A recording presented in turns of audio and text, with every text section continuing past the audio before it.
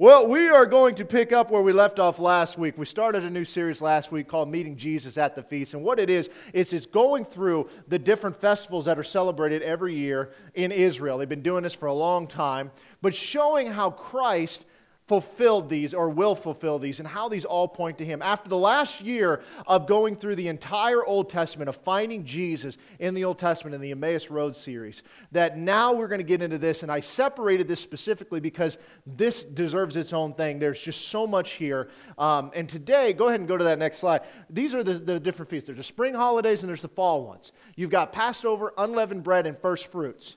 Then you get the one that's kind of in the middle, which is Pentecost, and then you get in the fall holidays. Now, Jesus has fulfilled these right here.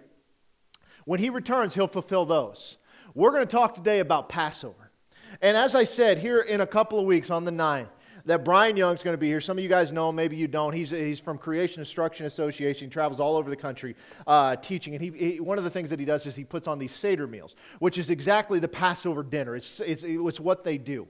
And when you sit through it and you watch what happens, it's just mind-blowing of how Christ fulfilled every little detail, to the bread, to how the bread looks, to just everything. I mean, it's just unbelievable. And then you're going to sit there and wonder, like, how on earth have the people of Israel missed this the entire time? It's absolutely mind-blowing. So I encourage you to be here. It's absolutely free. The church is taking care of all the cost involved in it. We just ask you to bring something with you. That way we can, because lamb is not cheap. And so we just want to be a blessing. We want you guys to see and experience this. And so before we get into this today, I want to look at where we're going, okay? We started kind of an overview of what these things are. And remember that Paul talks about in several different passages that these things were written down for our edification, for our learning, that we can look back and see something. And we talked about all the different types and shadows and the different use of languages in Scripture. Because the thing we got to remember about the Bible is it's not a book. It is 66 books. It's got 40 authors written over a 2,000-year span. And yet Jesus is at the heart of all of it. He's really at the center. And these are no different than that. And so when we get into Passover and we start looking about this, we've got to go back into the book of Exodus, because this is where Passover is initiated. Okay? So we're going to start in Exodus chapter 12, starting in verse 1. It says, "Now the Lord spoke to Moses and Aaron in the land of Egypt, saying, 'This month shall be your beginning of months. It shall be the first month of the year to you.'" And I put these up there last week, and we've got them fixed this week so they actually make some sense. But what happens here is that this is what they were running on. The month of Tishri was the first month. When they got here to the 7th month, that's when God changed it. And now, from here on out, Nisan, from the religious calendar, is now the first month, or Aviv. Nisan is actually the Babylonian name. And that's the name that it took on when they were in the Babylonian captivity. But you see Tishri here. So these aren't just different names, they're just in a different order. You can see how they correspond with one another. And so he said, now this is going to be the first month to you. This is the beginning. It's a new beginning that's about to take place. Because when they're here, they are in Egypt. They are under bondage. They're in slavery. And he's getting ready to change Pharaoh's heart, essentially. They are going to be set free, because you guys know the story of the 10 plagues. That is what's been going on. And he's getting into the Passover. We're going into the 10th plague, and we'll talk about that in depth in a little bit. But the 7th month has now become the first month. Okay? That's why he says this. Here we go. Verse 3. "Speak to all the congregation of Israel, saying, 'On the 10th of this month, every man shall take for himself a lamb, according to the house of his father, a lamb for a household. And if the household is too small for the lamb, let him and his neighbor next to his house take it according to the number of the persons. According to each man's need, you shall make your count for the lamb. Your lamb shall be without blemish, a male of the first year, and you may take it from the sheep or from the goats. Now you shall keep it until the 14th day of the same month. Then the whole assembly of the congregation of Israel shall kill it at twilight.'" So, on the 10th of the month, Nisan 10th would be what we would consider January 10th, and the way we look at it. Nisan is actually kind of between March and April. But they would bring this lamb in. They would pick it. It has to be perfect. Can't have any spots, any blemishes. It can't have a hair. This thing has to be absolutely perfect. And then they would bring this lamb into their home for 4 days. And think about what that would be, because at the 14th, they're examining it this whole time. They're looking at it, making sure this is perfect. It's got to be perfect. I mean, if there's any flaw, it does not count. It has to be perfect. I cannot stress that enough. And so for 4 days, it would make it harder for the family to sacrifice this. Why? What happens in 4 days when you bring a cute little lamb into the house? He's a pet. You name him. He's no longer livestock. He's fluffy. I mean, picture you bring home a puppy and say, all right, kids, we're going to keep it for 4 days, but at the end of 4 days, we're going to eat it. That's weird. Okay, sorry. Bad analogy. Tough crowd. Here we go. So, but it would make it harder on them, right? I mean, because obviously you bring it in the house, the kids are going to get close, and they just would think that way. And then at twilight, they would kill it. Now, twilight to them is different than twilight to us, because you got to remember that they ran their days from sundown to sundown. That's the 24-hour period that they run. What do? Midnight to midnight. Midnight, 12:01 a.m. starts the new day. For them, it was different. 6 p.m. started the new day, essentially, right in that range, whenever sun went down. So twilight for them was roughly 3 p.m. or the 9th hour of the day, right? Because they would run from 6 a.m. to 6 p.m. So we're right in that time frame. Verse 7, and they shall take some of the blood and put it on the 2 doorposts and on the lintel of the houses where they eat it. And they shall eat the flesh on that night, roasted in fire with unleavened bread, and with bitter herbs they shall eat it. Do not eat it raw, nor boiled at all with water, but roasted in fire, its head with its legs and its entrails. Now here's the thing. It wasn't enough to just kill the lamb, and it wasn't just enough to consume the lamb, but they had to do something with that blood. They had to put it on the doorpost, okay? So the lintel's the top, the doorpost to the side. That's what they had to do with it. And then it said they would consume the lamb with unleavened bread and with bitter herbs. Now, I'm not going to go into all the detail of that, because when you come to that Seder meal, Brian is going to go in detail of what that is signifying. Okay? So I'm going to leave out some of those things just because we're about to do this. And it's better for you to see it live, essentially, than me to try to explain it to you. Okay? All right, let's look at verse 10. You shall let none of it remain until morning, and what remains of it until morning you shall burn with fire. And thus you shall eat it, with a belt on your waist, your sandals on your feet, and your staff in hand. So you shall eat it in haste. It is the Lord's Passover. So it all had to be gone. You eat everything. It's all got to go. And if it's not, what do? You burn it. Now morning, what's morning? 6 p.m., start of the new day. It's a completely different system, so don't let that confuse you. So anyway, that is when they would do it. So this thing, but they had to have their sandals on. They had to do it in haste. They had to be ready. They had to be prepared to go. That's what it was. That's what it signified. Let's look at verse 12. For I will pass through the land of Egypt on that night, and I will strike all the firstborn in the land of Egypt, both man and beast, and against all the gods of Egypt I will execute judgment. I am the Lord. Now, here's the deal. Remember, we're getting into that 10th plague. Okay? I'm assuming that you guys at least are familiar with the other ones, and we'll talk about those just in a moment. But here it is. God, Yahweh, is going to come through the land, and He's going to execute judgment on them. And if He's going to go, He's going to kill the firstborn child, firstborn animal, for every household except where the blood is applied. Okay? Judgment is coming. Now, I've watched several people try to scientifically figure this out, that out of the water comes this gas bubble that went through the land, and that's how it killed the firstborn. Well, I'm not sure, I don't know how much you know about gas, but it doesn't differentiate between firstborn and everybody. So it's not like, there's a carbon monoxide leak in your house, and only my firstborn died, that's just not how it works. So anyway, so this is the hand of God, and He's passing judgment. But look what it says. It says, against all the gods of Egypt, I will execute judgment. Now, that's something that often gets overlooked. Because often what we talk about, it's against Pharaoh, against his hard heart. That's not what it says here. It says, I will execute judgment against all the gods of Egypt, because I am the Lord. That's interesting. That's a very interesting statement. In Exodus chapter 7 and verse 5, this kind of gives us the reason. And the Egyptians shall know that I am the Lord, when I stretch out my hand on Egypt and bring out the children of Israel from among them. He's making a theological statement, because here they worship a plethora of gods. And all of these 10 plagues are God showing him, the Egyptian, that I am the Lord over their other gods. And they have a lot of them. In fact, here are the 10 plagues. I even threw the Hebrew letters up there for you, in case you wanted to read that. Isn't that nice? Boy, that's fancy. Now, every one of these, guys, has to do with one or multiple gods of Egypt. The blood in the Nile, the frogs. I mean, they worshipped the Nile, and the Nile was the source of life. And so blood being in there was signifying that there is one greater in that river. Every one of these goes against God. And I don't have time to go into all of these because we would be here all day long to go into every one of these. But we will look at this, the very last one, because there were 4 gods affected in this plague. The first one is the god Men, and I've got kind of a picture there. He's the guy on the right here that you can kind of see right there. That's him, okay? He was the god of procreation and reproduction. But it was the firstborn that died anyway, right? Procreation, reproduction. Makes sense, right? We can see that. The second one was the goddess named Isis, who was the goddess of procreation and reproduction. He's taking out the firstborn of all things. They worship these gods in order to have children.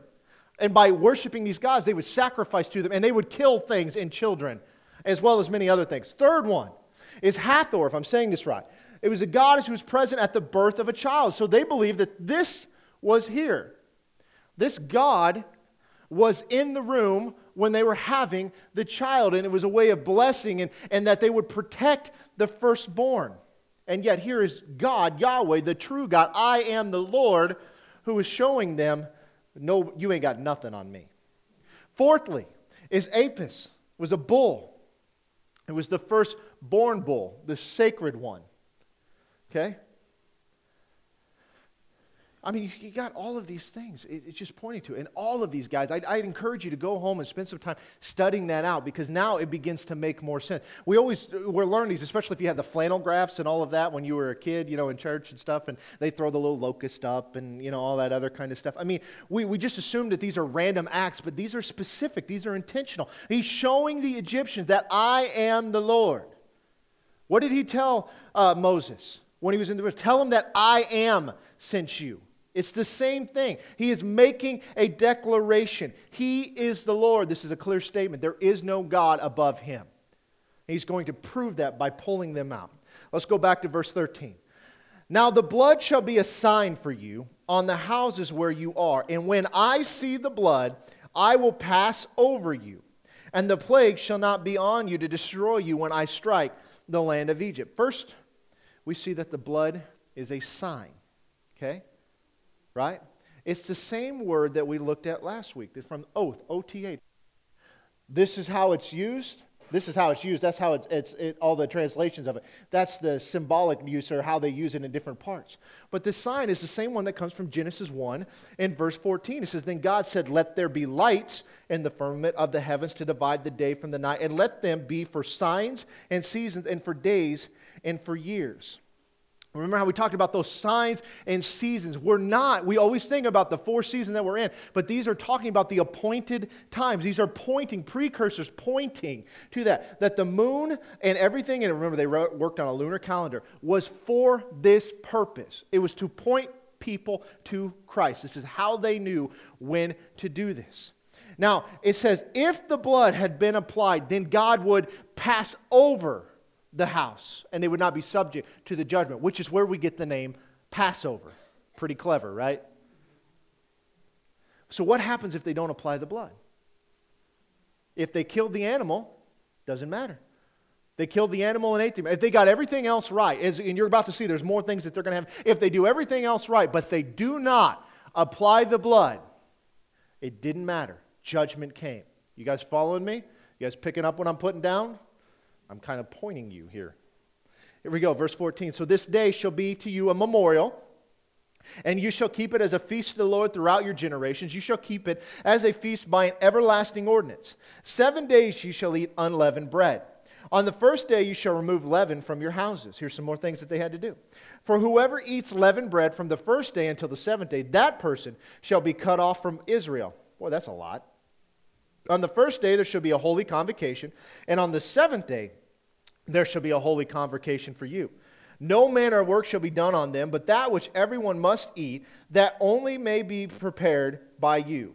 So you shall observe the feast of unleavened bread, which we'll talk about next week, For on this same day I will have brought your armies out of the land of Egypt. Therefore shall observe this day throughout your generations as an everlasting ordinance. In the first month, on the 14th day of the month, at evening, you shall eat unleavened bread until the 21st day of the month at evening. For 7 days no leaven shall be found in your house.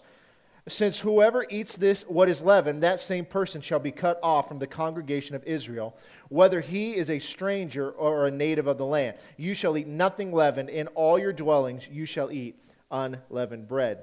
Now, we'll get into that more so next week about the unleavened bread and the significance of that. But first of all, it says that this is to be kept as a memorial, right? In other words, every time you do this, you're going to think back to the time at which judgment was coming, but you applied the blood just like I told you. You did everything I told you that you needed to do. And therefore, you will do this in remembrance of what I've said. Sound familiar? Okay, because that's what he's saying.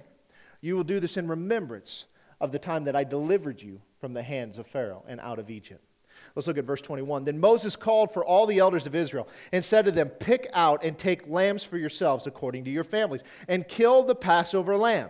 And you shall take a bunch of hyssop, dip it in the blood that is in the basin, and strike the lintel and the 2 doorposts with the blood that is in the basin. And none of you shall go out of the door of the house until morning. For the Lord will pass through to strike the Egyptian, and when he sees the blood on the lintel, on the doorpost, the Lord will pass over the door and not allow the destroyer to come into your houses to strike you. And you shall observe this thing as an ordinance for you and your sons forever.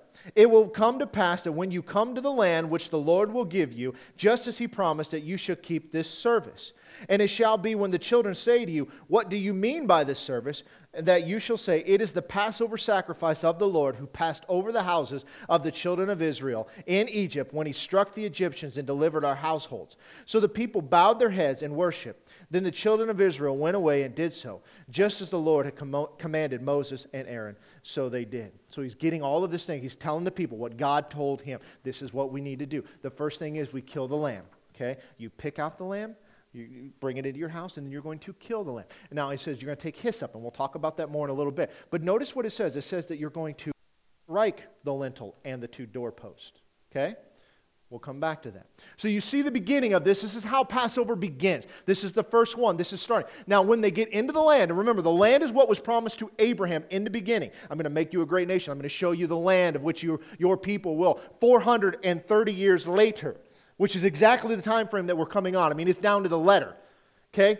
In Deuteronomy 16, verse 1, we're going to see this now later on. Observe the month of Abib, which is Nisan, and keep the Passover to the Lord your God. For in the month of Abib, the Lord your God brought you out of Egypt by night. Therefore you shall sacrifice the Passover to the Lord your God from the flock and the herd in the place where the Lord chooses to put his name.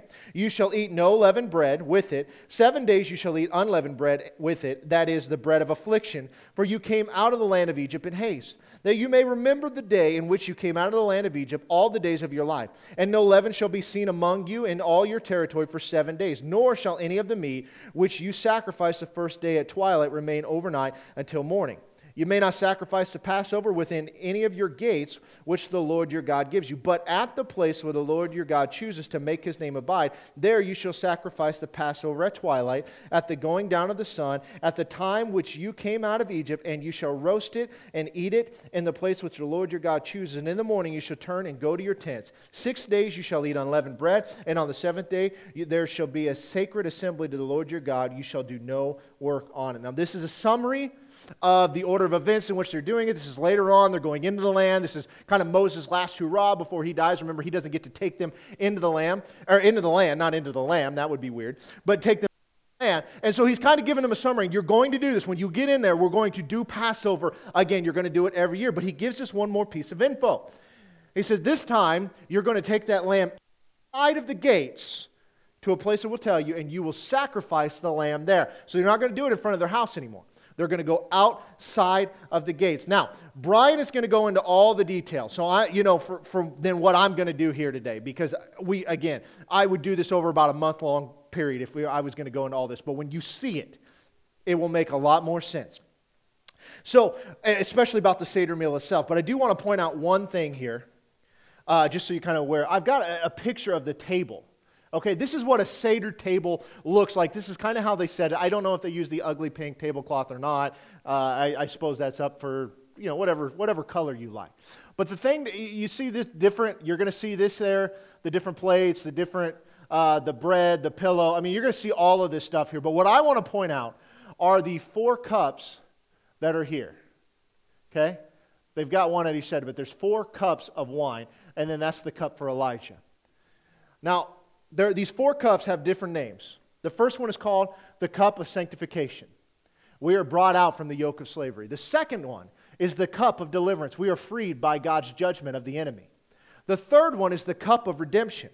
We are redeemed by God. And the fourth one is the cup of the kingdom. We are taken as God's people. Now, these are not just random and these are not abstract. They come right out of Exodus chapter 6.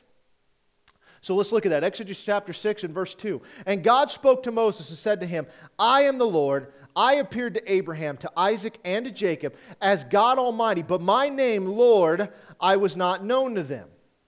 I have also established my covenant with them. I give them the land of Canaan, the land of their pilgrimage, in which they were strangers. And I have also heard the groaning of the children of Israel, whom the Egyptians kept in bondage, and I have remembered my covenant. Therefore say to the children of Israel, I am the Lord. And here's where we get to these cups. I will bring you out from under the burdens of the Egyptians. I will rescue you from their bondage. I will redeem you with an outstretched arm and with great judgment. I will take you as my people, and I will be your God. Then you shall know that I am the Lord your God, who brings you out from under the burdens of the Egyptians. Those 4 I wills are those 4 cups that we just talked about. But there's an interesting statement that is made here that often gets passed by, and we look at it too closely. In verse 3, it says, I appeared to Abraham, to Isaac, and to Jacob as God Almighty. So he appeared to them, right? And we know that because we've been able to read it prior to this. He appears to them.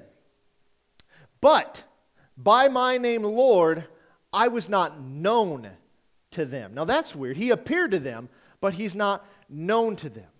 See, that word known is the Hebrew word yada. Yada. You know, if you've ever watched Seinfeld, yada, yada, yada. Okay, no Seinfeld fans, fair enough. But that Hebrew word yada means this intimate or personal knowledge, this experiential thing. So what he's saying is, I appeared to them, but they never really knew me. But then he says, he goes into these 4 I wills, and then he says at the end of verse 7, then you shall know that I am the Lord. It's the same word, yada.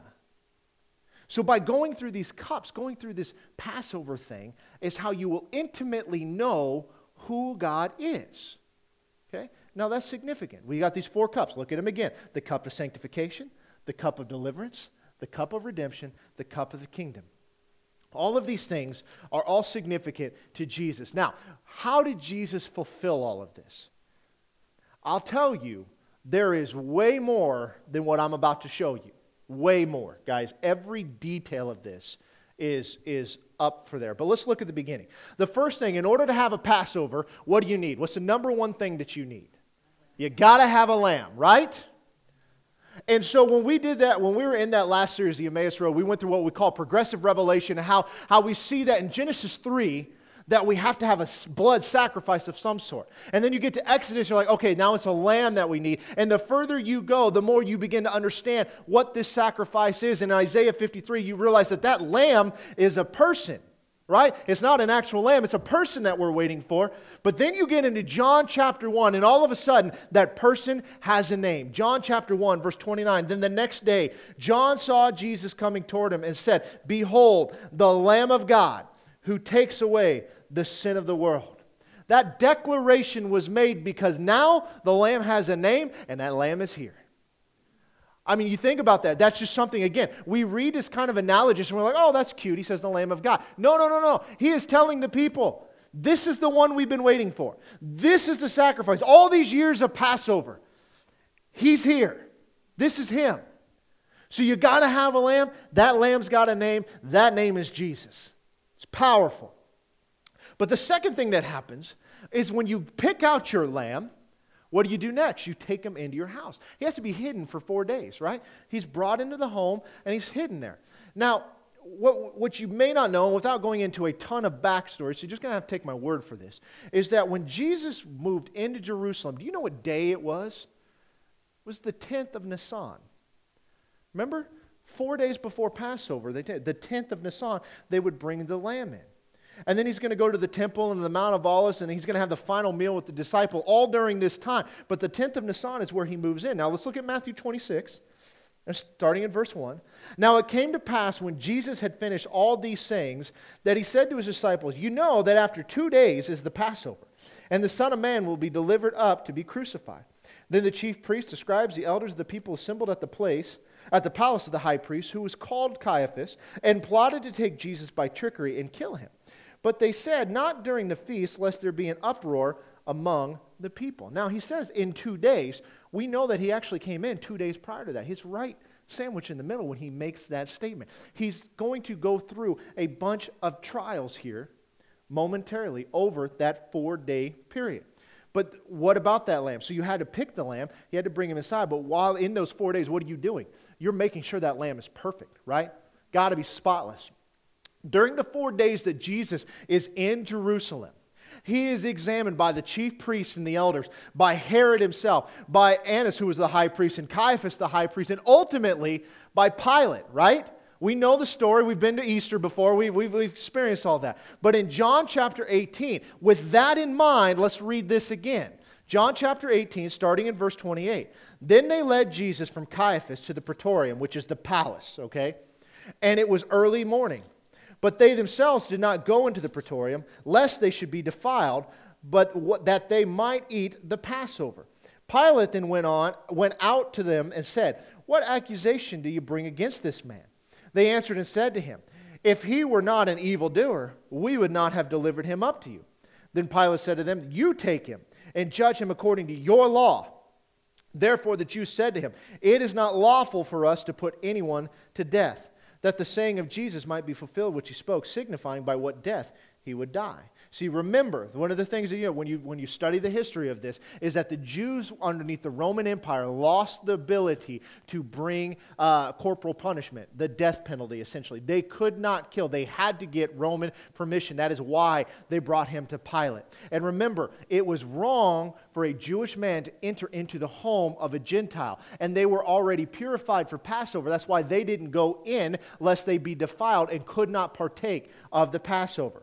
Okay, verse 33. Then Pilate entered the praetorium again, called Jesus, and said to him, "Are you the king of the Jews?" And Jesus answered him, "Are you speaking for yourself about this, or did others tell you this concerning me?" Pilate answered, "Am I a Jew? Your own nation and the chief priests have delivered you to me. What have you done?" Jesus answered, "My kingdom is not of this world. If my kingdom were of this world, my servants would fight so that I should not be delivered to the Jews. But now my kingdom is not from here." Pilate therefore said to him, "Are you a king then?" Jesus answered, "You say rightly that I am a king. For this cause I was born, and for this cause I have come into the world, that I should bear witness to the truth. Everyone who is of the truth hears my voice." And Pilate said to him, "What is the truth?" And when he had said this, he went out again to the Jews and said to them, "I find no fault in him at all." You see, he's been examined up one side and down another. Every which way he went to the chief priests, they couldn't find anything to execute him on. In fact, they took him to Pilate, and Pilate's like, "Why are you bringing him to me?" He's like, "We didn't bring him. I mean, he's an evildoer. Wouldn't bring him here if he wasn't." And yet, after examination by Pilate as well, they could find no fault in him at all. That lamb had to be spotless and without blemish. But another thing about that lamb is, excluding the first mention of it, in Deuteronomy, what did it tell us when the lamb had to be killed? What had to happen? They had to go outside of the city gates. You couldn't do it in. You had to go outside of the city gates in order to do that. Well, that's interesting, because when you read Hebrews 13, it gives us a little significance here. Hebrews 13 and verse 10. "We have an altar from which those who serve the tabernacle have no right to eat. For the bodies of those animals whose blood is brought into the sanctuary by the high priest for sin are burned outside the camp. Therefore, Jesus also, that he might sanctify the people with his own blood, suffered outside the gate. Therefore, let us go forth to him outside the camp, bearing his reproach." You know, it's interesting that they didn't just crucify him right then and there. They took him outside the city gates. Again, you see it at one time after another. The fulfillment of this Passover by Jesus. But what about the time? What time did they kill the lamb? Twilight. 3 p.m., right? As I said, about the 9th hour. Well, let's look at Mark 15. Starting in verse 33. Now when the 6th hour had come, there was darkness over the whole land until the 9th hour. So how long is that? 3 hours, right? It was dark. They didn't have streetlights back then. And at the 9th hour, Jesus cried out with a loud voice saying, Eloi, Eloi, lama sabachthani. You can try to pronounce that better if you'd like. Which is translated, my God, why have you forsaken me? Some of those who stood by, when they heard that, said, look, he is calling for Elijah. Then someone ran and filled a sponge full of sour wine, put it on a reed, and offered it to him to drink, saying, let him alone. Let us see if Elijah will come to take him down. And Jesus cried out with a loud voice and breathed his last. What time did he die? 9th hour, 3 p.m. Interesting. One more thing here. The lamb has to have no broken bones, right? It says specifically in there that you're not to break any of its bones. And we see in John 19 when they're getting for the preparation day here in verse 31. Therefore, because it was the preparation day, that the body should not remain on the cross on the Sabbath, for that Sabbath was a high day. This is different than the regular Saturday Sabbath. This is the high Sabbath. We'll go into that more in detail another time. The Jews asked Pilate that their legs might be broken, that they might be taken away. Then the soldiers came and broke the legs of the first and of the other who was crucified with him. But when they came to Jesus and saw that he was already dead, they did not break his legs. They were going to, but they didn't.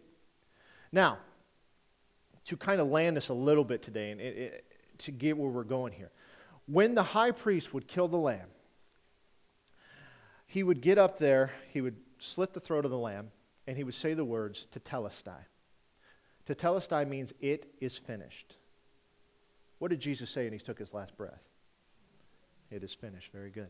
Now let's look at these 4 cups again, because I want to show you something here. Remember the 4 cups. You got the cup of sanctification. We are brought out from the yoke of slavery. You've got the cup of deliverance. We are freed by God's judgment of the enemy. The cup of redemption. We are redeemed by God. And the cup of the kingdom. We are taken out as God's people. Now, here's what the thing is that the first 2 cups are drank prior to the Passover meal.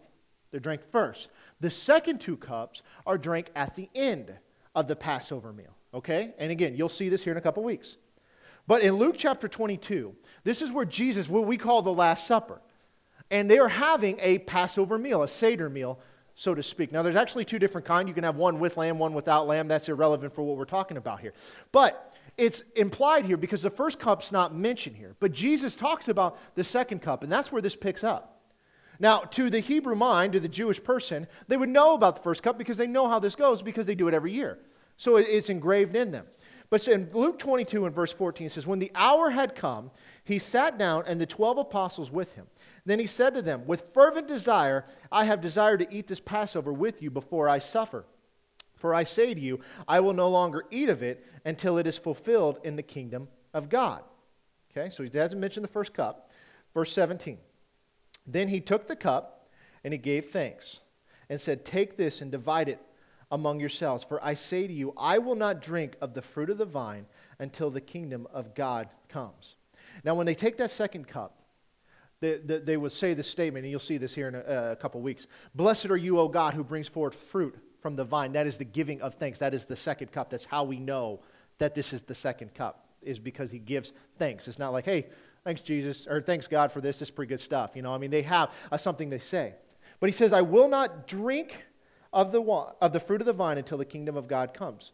So he says he won't drink of cup 3 or 4 until later. But in verse 19, he makes a statement which is quite interesting.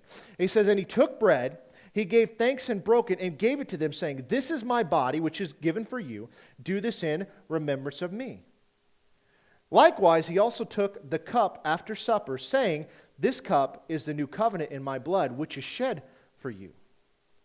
Now, wait a minute. Where are we at? He said, after supper, at the end of the meal, we're on that third cup, right? He says, this cup is the new covenant in my blood. His blood poured out is that third cup. Okay? Now, here coming up, Jesus is getting ready. When this is over, where does he go? He goes to Gethsemane, right? And he's going to pray. He's going to get down on his knees. In fact, in verse 39, it says, coming out, he went to the Mount of Olives, as he was accustomed. And his disciples also followed him. When he came into the place, he said to them, "Pray that you may not enter into temptation." And he was withdrawn from them about a stone's throw, and he knelt down and prayed, saying, "Father, if it is your will, take this cup away from me. Nevertheless, not my will, but yours be done." Now, what cup is he talking about? You see, we always assume that that's just some cute saying. No, that third cup, the cup of redemption. Take this from me, but your will be done. In other words, he knows what's coming, because it's about to get bad. So he says, "I will redeem you with an outstretched arm." That's what they say when they drink that third cup. The outstretched arm. God's will was done and Jesus was on the cross. That is the third cup of redemption. Now the fourth cup will actually be drank in Revelation at the end when we're with God and all of that. But in verse 28 of John chapter 19, it says, "After this, Jesus, knowing that all things were now accomplished, that the scripture might be fulfilled, said, 'I thirst.' Now a vessel full of sour wine was sitting there, and they filled a sponge with sour wine, but put it on a hyssop and put it to his mouth. So when Jesus received the sour wine, he said, 'It is finished,' and bowing his head, he gave up his spirit." This is where he died, right? And he said to Telestai, "It is finished." But what did they put that wine on? Hyssop. Now think back to Exodus chapter 12, verse 21. "Then Moses called for the elders of Israel and said to them, 'Pick out and take lambs for yourself according to your family, and kill the Passover lamb. And you shall take a bunch of hyssop, dip it in the blood that is on the basin, and strike the lintel and the two doorposts with the blood that is in the basin. And none of you shall go out of the door of his house until morning, for the Lord will pass through to strike Egyptians. And when he sees the blood on the lintel and on the two doorposts, the Lord will pass over the door and not allow the destroyer to come into the houses to strike you.'"